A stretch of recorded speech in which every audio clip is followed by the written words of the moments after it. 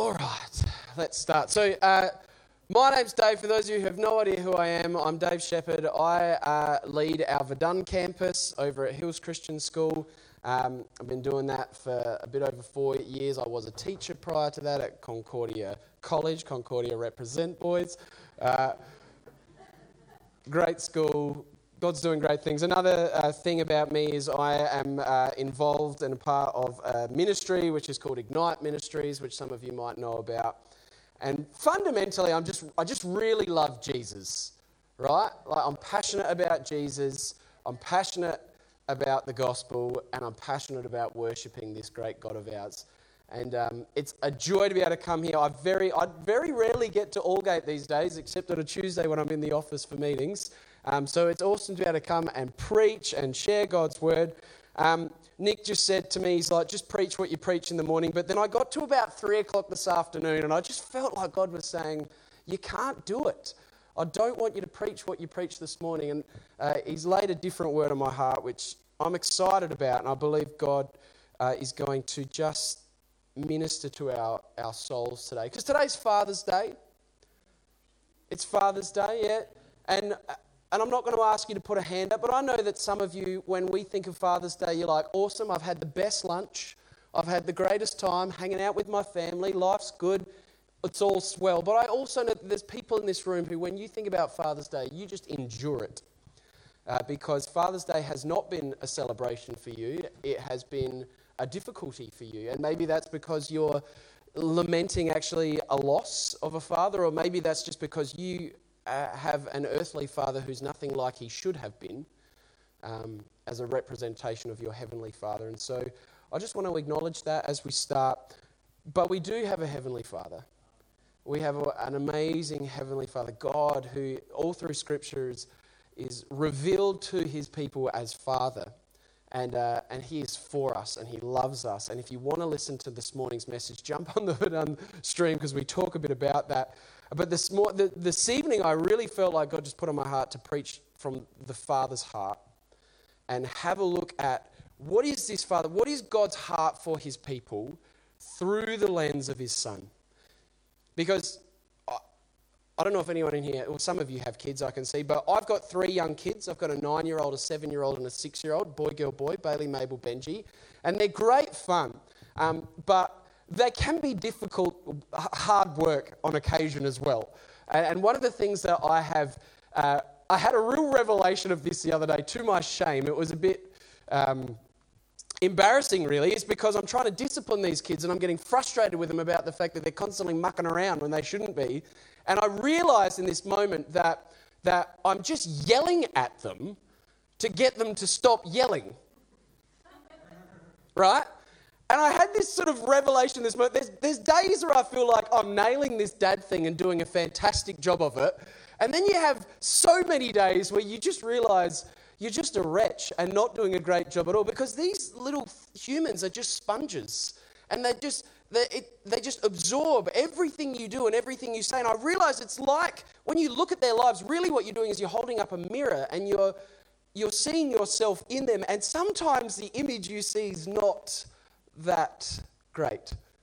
And so we come to this place where we're like, oh God, just relying on God and just crying out and saying, God, help me to be the man that you're calling me to be. Help me be a father that's actually worth following. But the promise of God is that Christ is the mirror to the Heavenly Father. And what we see in Christ, he is the image of the invisible God. What we see in Christ is perfection. We see a loving, pure, attentive, ever-present help in time of need. We see a father who comes to his children. And so we have a father, and it's a father worth celebrating. And so we're going to have a look at the Father's heart for his people today. And I'm going to begin with a little gift, because we have this gift that has been given to us, right? And I want you to imagine that this is a gift from God. And I want you to imagine for a moment that the card from the gift from God says, this is real love. This is real love. What's in here is real love. But it's a gift to all of us. But we only have one in practicality. So what we're going to do is play a little game just to get us going, and someone's going to get the actual gift, and then you're going to be able to reveal that to everyone. So stand to your feet. We're going to play a little game. I don't know if you've played this before. It's called Sit Down If. Anyone played that before? Who had fun last night, by the way? Any of you go to the masquerade ball? You had a good time? Brilliant. Glad that you did. Well done. Sidetrack, sorry. So, sit down if. The way it works is the last person standing wins. I'm going to say sit down if ... And if it applies to you, you sit down, last person standing wins. Cool? Okay, sit down if you have ever owned a pet rabbit. What's with rabbits in the Adelaide Hills? So many people have owned a rabbit. That's amazing. That's like 50% of you have owned a pet rabbit. This game's going quickly. Sit down if you have ever ridden a motorbike. Oh gosh, we're eliminating people quickly. Sit down if you send a photo to your pastor of your father sleeping during one of his online sermons.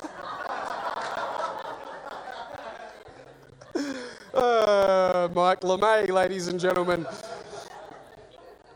Sit down if you occasionally pick your nose when no one is looking.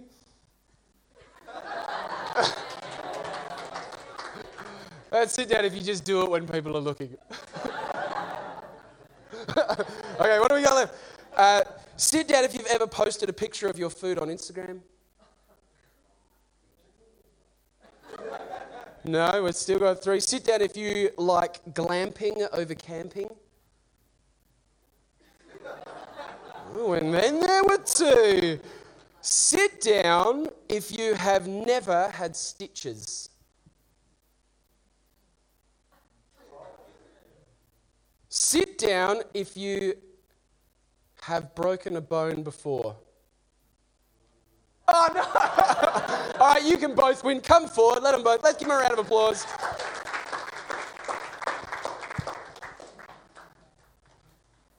Mitchie and Nick, legends. Come on down here. You can open this present for everyone. Now, remember this present said, this is real love. All right, this is real love. So what's in here is real love. Have a look at it. Yeah, open it up and just let us know what's going on here. What have we got? Basically. It looks like male care kit, sort of like that. Like, was it? Pair of socks. Deodorant. Every male needs that. Yep. Antibacterial wipes. Well, very important in a COVID-safe world. Amen. And I call shotgun for these, so. And a nice pair of jocks. Fantastic. Give them a round of applause. That's great. Now, the question is, why would God give us a gift that's as practical as that? Why would this great God who has all the capacity to give out of complete abundance and give whatever we wanted, he could have given a Rolex watch, he could have given anything right there, and yet he gives something so practical. And I want to suggest to us tonight, as we begin to look at the Father's heart, is that real love actually has not a whole lot to do with the things that we want, but it has everything to do with what he knows we need. Because God is the God who knows us intimately, and he will in his love impart not always what we want, but always what we need. And I want you to understand that actually the greatest gift of God is not necessarily that something that's sexy. It's not necessarily something that that the world looks at and says, wow, that's amazing. In fact, the greatest gift of God, the Bible will tell us, actually appears as if it is foolishness, and yet is precisely what we need. And we're going to have a look at this. So here's what we're going to do tonight. We're going to actually turn our Bibles to Luke chapter 15. And as we go to Luke 15, we're going to look at a familiar old friend that many of you, if you've been around church for a while, you would know this story.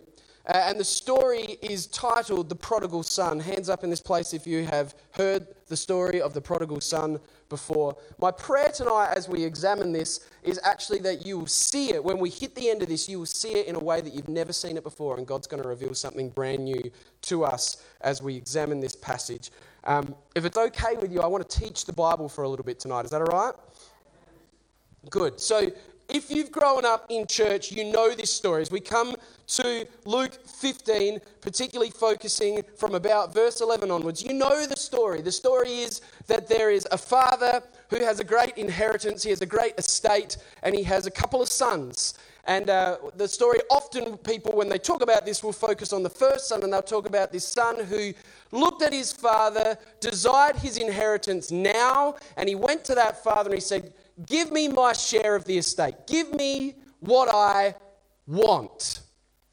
And the father says, have it. And so basically what this son is doing is saying, I wish you were dead now so I could have my inheritance and go and do whatever the heck I want to do with it. And so the father, for whatever reason, the wisdom of this parable, he actually allows the son to have half of everything. And the son goes off, and what does he do? He squanders it on worldly living, it says. It's like he parties, he does drugs, he sleeps around, he just does whatever the heck he wants. But the interesting thing is that towards the end of his time, all of his friends are gone, and all his money's gone. Everything that he thought was going to bring him happiness has actually left him feeling extremely empty, has actually left him feeling anything but free.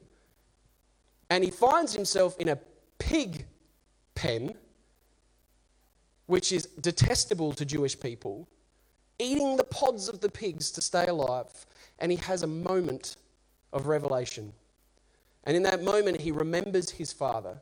And it says that he turned and he said, if only I could be treated like one of my father's servants. And so then he goes to return to the father. And the great part of the story is that the father hitches up his robe, one of the great images, where he disgraces himself and runs towards his son. He embraces his son and he puts the ring on his finger and the robe around his back, and he puts the sandals of freedom on his feet. And he basically says, you are a son, and he brings him home.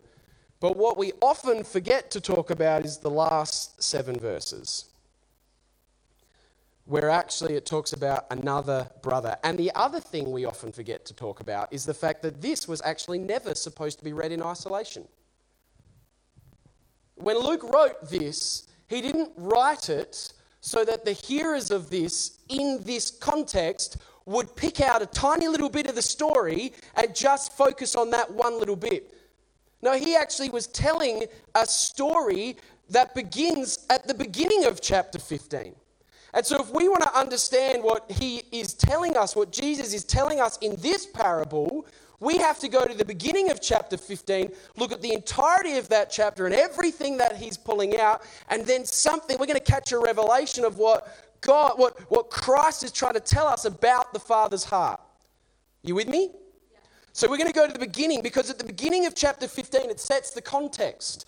Beginning of chapter 15, it says, now the tax collectors and sinners were all gathering around to hear Jesus. But the Pharisees and the teachers of the law muttered, this man welcomes sinners and eats with them. So where are we at? What's happening here? You have Jesus and you have 2 groups of people with whom he is engaging. You have tax collectors and sinners. Tax collectors is like the most despised people group. They are traitors. They are rotten human beings. And sinners, which is just a broad term for basically people who weren't religious. So you've got this group of people. Jesus is hanging out with them. He's dining with them. He's spending time with them. He's doing life with them. And then you've got this other group of people, which is the religious folk, the Pharisees, and they're watching Jesus and they're watching him with these sinners, and they're just through bated breath thinking, what an idiot. Like, who the hell does he think he is? What is he doing? This is a disgraceful thing for a prophet to do. This is a disgraceful thing for a rabbi to do, to spend time with sinners, because in this culture, the way they perceive this is that Jesus is actually, he's saying it's okay for this lifestyle. They're saying he's commending that lifestyle by spending time with them. That's how they perceived it. And Jesus is in the middle of this crazy moment with these people and him at the center of hatred and confusion and all sorts of stuff going on. And this is the precise moment that Jesus is like, now let me tell you about the gospel. Let me tell you about why I have come. And here's what it does. He tells 3 simple stories. The first story he tells is the story of a lost sheep. And he tells this story about the fact that there was 100 sheep and 99 were where they were supposed to be. They were home and they were happy and they were doing their thing, but there was one that had wandered far off and gone completely astray. And he says, is it not the shepherd? Would not a loving Father, would not the God of all creation who made those sheep, would he not seek after them and try and find them, even if it means leaving the 99 to chase after the one? Is that sheep not worth pursuing? And again, speaking into this culture, an agricultural culture, they're like, yeah, it is worth pursuing. So he's highlighting something about the nature of the Father heart of God, that God would go after the one. And then he tells a second parable. And it's a story about a lost coin.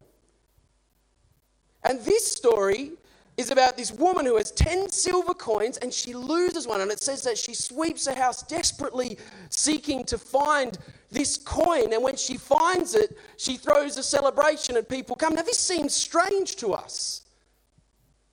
Are you with me? Like, I lost $2 the other day. I'm not sweeping the house for that. I'm not. I'm just getting on with it. I'm like, you know what? I'm sure I'll probably find $2 somewhere in the corner of the seat another time. But you've got to understand what's going on here. These 10 silver coins, this in this context is most likely actually a wedding dowry. When a husband and a wife got married, they had these 10 coins that she would wear on her head, and it spoke about faithfulness and covenant and commitment. And actually, if one of those coins disappeared, it was a symbol of infidelity. And so for her to actually lose a coin is for her to lose everything. It's for her to recognize that even though she's in the house with her husband, without that coin, she is no longer in that covenant relationship with that husband. This is huge for her. And so what does she do? She seeks, like, with all her might, trying to find this coin because it's so important that she's in covenant relationship with her husband. And then he tells a third story, and he tells the story that we just looked at, the parable of the lost son, where there's the son who runs off and there's the son who stays. It's a story of 2 sons and a father. And here's what I want you to catch. In the midst of all of this, God is doing something. Christ is telling us something. Jesus is speaking a really interesting, powerful word. He wants you to see that when you look at this together, the sons are linked to the first 2 stories. You see, the lost sheep is the first son. The lost sheep is the first son. It is the one who is far astray.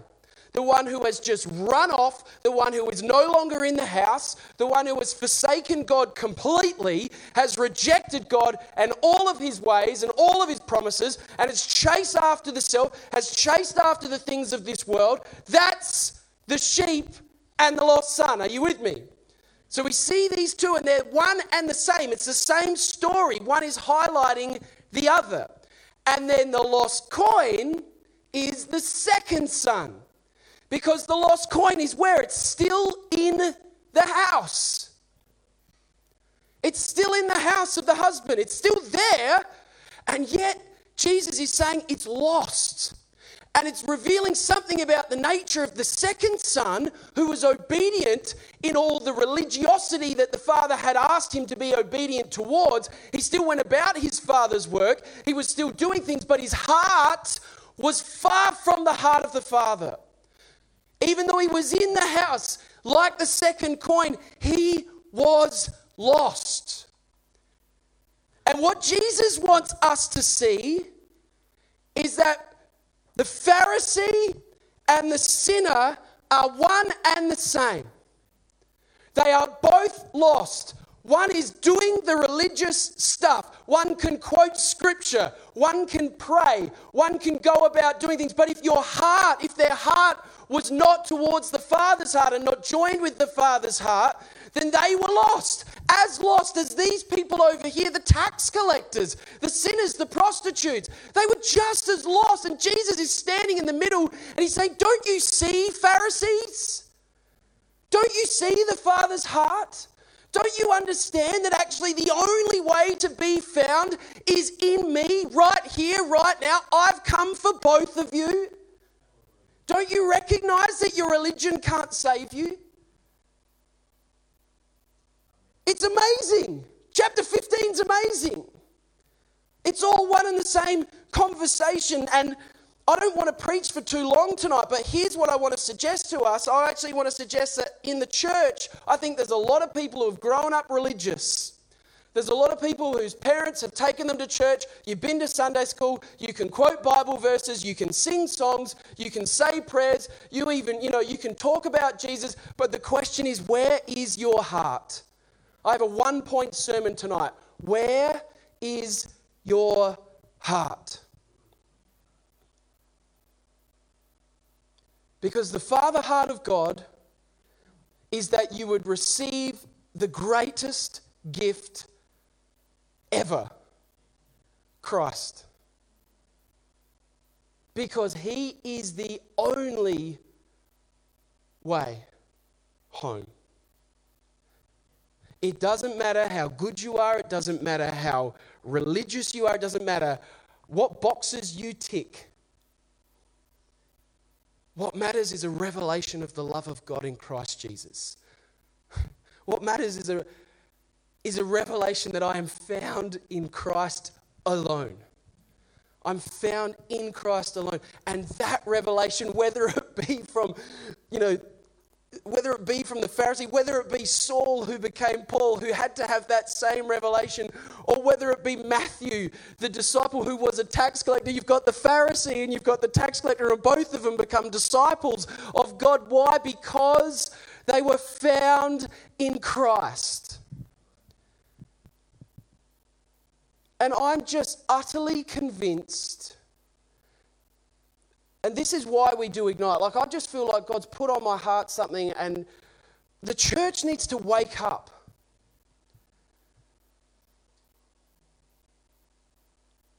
The church needs to wake up. We need to take our stand. We need to recognize that religion is not enough. God is not pleased by our religion. God is not pleased by our good works. God is not pleased by the fact that we tie our shoes nicely and we come to church. That does not please God. What pleases God is when we fall on our knees before the feet of the Savior, which is Jesus, and we say, you are enough and I am yours. Because it's only there that we find salvation. And it's there that we find unity. It's there that our hearts are softened towards the sinner over here. It's there that our hearts, instead of having someone walk in these doors and we go, ooh, and we're offended by them, our hearts are so drawn, like, oh, the lost is coming home. Because look at this. Let's read this. Look what the older brother does. You see, the father has embraced the son. The son, who was the sinner, is a long way off and he's completely lost, and he turns and he runs, and the father runs to him and kisses him and gives him the robe and is like, this is awesome, let's have a party, and it's so great, and there's this celebration in heaven and celebration on earth. And then it says, meanwhile, the older son was in the field. When he came near the house, he heard music and dancing, so he called one of the servants and asked him what was going on. Your brother has come, replied, and your father has killed the fattened calf because he has him back safe and sound. Notice he said, brother. The son never stopped being a son. When the son took the inheritance and forsook his father and said, I don't want any part of you anymore, I want my life, he never stopped being a son. And if you're someone who has wandered yourself, or if you know someone who is wandering away, God, the Father's heart is for them. It's for them. Don't forsake them. They're your brother and sister in Christ. He loves them. He's still called a brother. And so he says, your brother has been saved. And the older brother did what? He became angry. Because religious people are offended by grace. If you don't know me, I tend to say stuff, right? I just call it how I see it and how I believe God is saying it. But religious people are offended by grace. But grace is the greatest gift of all. It's not sexy. It's not a Rolex watch. It's not something that people look at and go, wow. It's not something that we're instantly drawn to, because otherwise, like, it's offensive. It's offensive. It's foolishness to Greeks. You know, it just seems so ridiculous, but it's so amazing. Philip Yancey wrote a book about it. What's so amazing about grace? John Knox wrote a song about it. He was a slave ship driver, and he's just like got this radical revelation of the heart of God, and he's like, oh, amazing grace. How sweet the sound that saved a wretch like me. I once was lost, but now I'm fine, blind, but now I see. That's what grace does. That's the Father's heart, that whether we're a good person or a bad person, we would know that apart from Christ, we're nothing. But in Christ, we're sons and daughters. We're found in Him. And so the question is, where is our heart? Because I think so many people in the church are just like the older brother. And here's what I find fascinating about what Jesus does. Look how it ends. Verse 31, he says, my son, the father said, you are always with me, talking to the older brother, and everything I have is yours. But we had to celebrate and be glad because this brother of yours was dead and is alive again. He was lost and is found. And then it finishes. This is Thanos clicking his fingers. And you just left going, what happens? What happened? Why did you finish there? What happens? What happens to the older brother? What does he do? Does he come in? Does he party? Look, we know that the lost son, we know that the broken, busted one who's just embraced the grace of God, because when you're in that place and you see Jesus, it's like, this is amazing. We know that he's home and partying. But the older brother, we're left. He's just out here. He's just like, what is he going to do? Is he going to embrace grace and walk into the party and celebrate with the hosts of heaven? Or is he going to maintain his pride and his indignation? And I think Jesus leaves it lingering for a reason, because I think it's the same question that he leaves lingering for each and every one of us. What are we going to do with grace?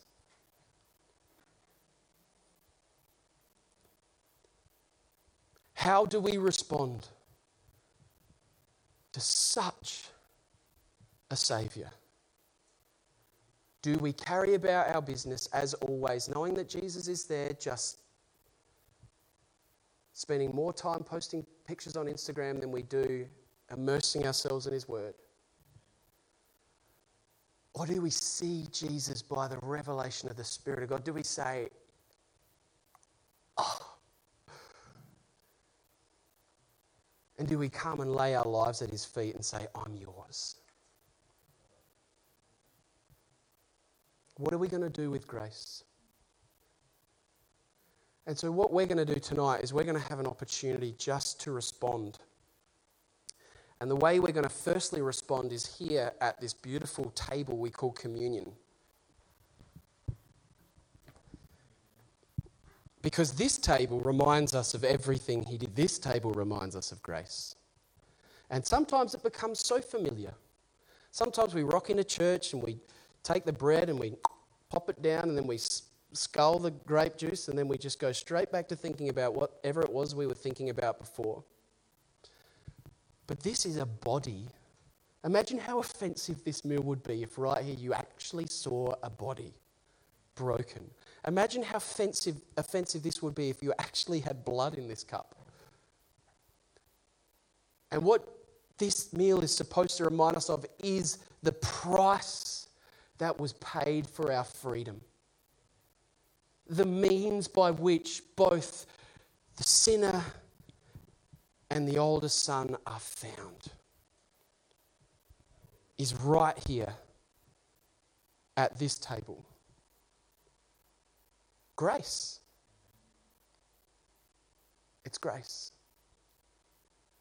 What do we do with it? What do we do with the broken body? What do we do with the cup poured out for us? How are we to respond? And so tonight, as we take this, and I'm going to invite Geordie, you can come up and do your thing. But as we take this, let this text encourage you to not just take it, but sit with it. And ask yourself that question, what am I going to do with grace? How do I respond to the Father's heart as revealed in the Son? And just sit with that for a moment and have some you and Jesus time. And then what we're going to do is we're just going to have an opportunity to pray. And if you're someone who would like some encouragement in prayer, I love encouraging people in prayer. I just love it. If you would like some prayer, and we're going to have a prayer team. Yep, Ivy, great. Over here. We'll go on that corner, not down here. Both.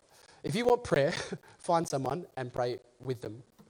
And we'd love just to encourage you. We'd love to just pray for that fresh revelation. Maybe that's what you need. Maybe you need what this son had, the first son, the eyes open. And maybe you're sitting here at this space right now and you need the same thing. Eyes open to the revelation of the fatherly, beautiful love of God as revealed in His Son. So let's come to the table and take your time and give Him thanks for what He's done. And say, give me that revelation, whatever it is that you need. Because the greatest gift is not always what we want, but it's always what we need. Come and embrace grace. You've been listening to a sermon from Hills Baptist Church.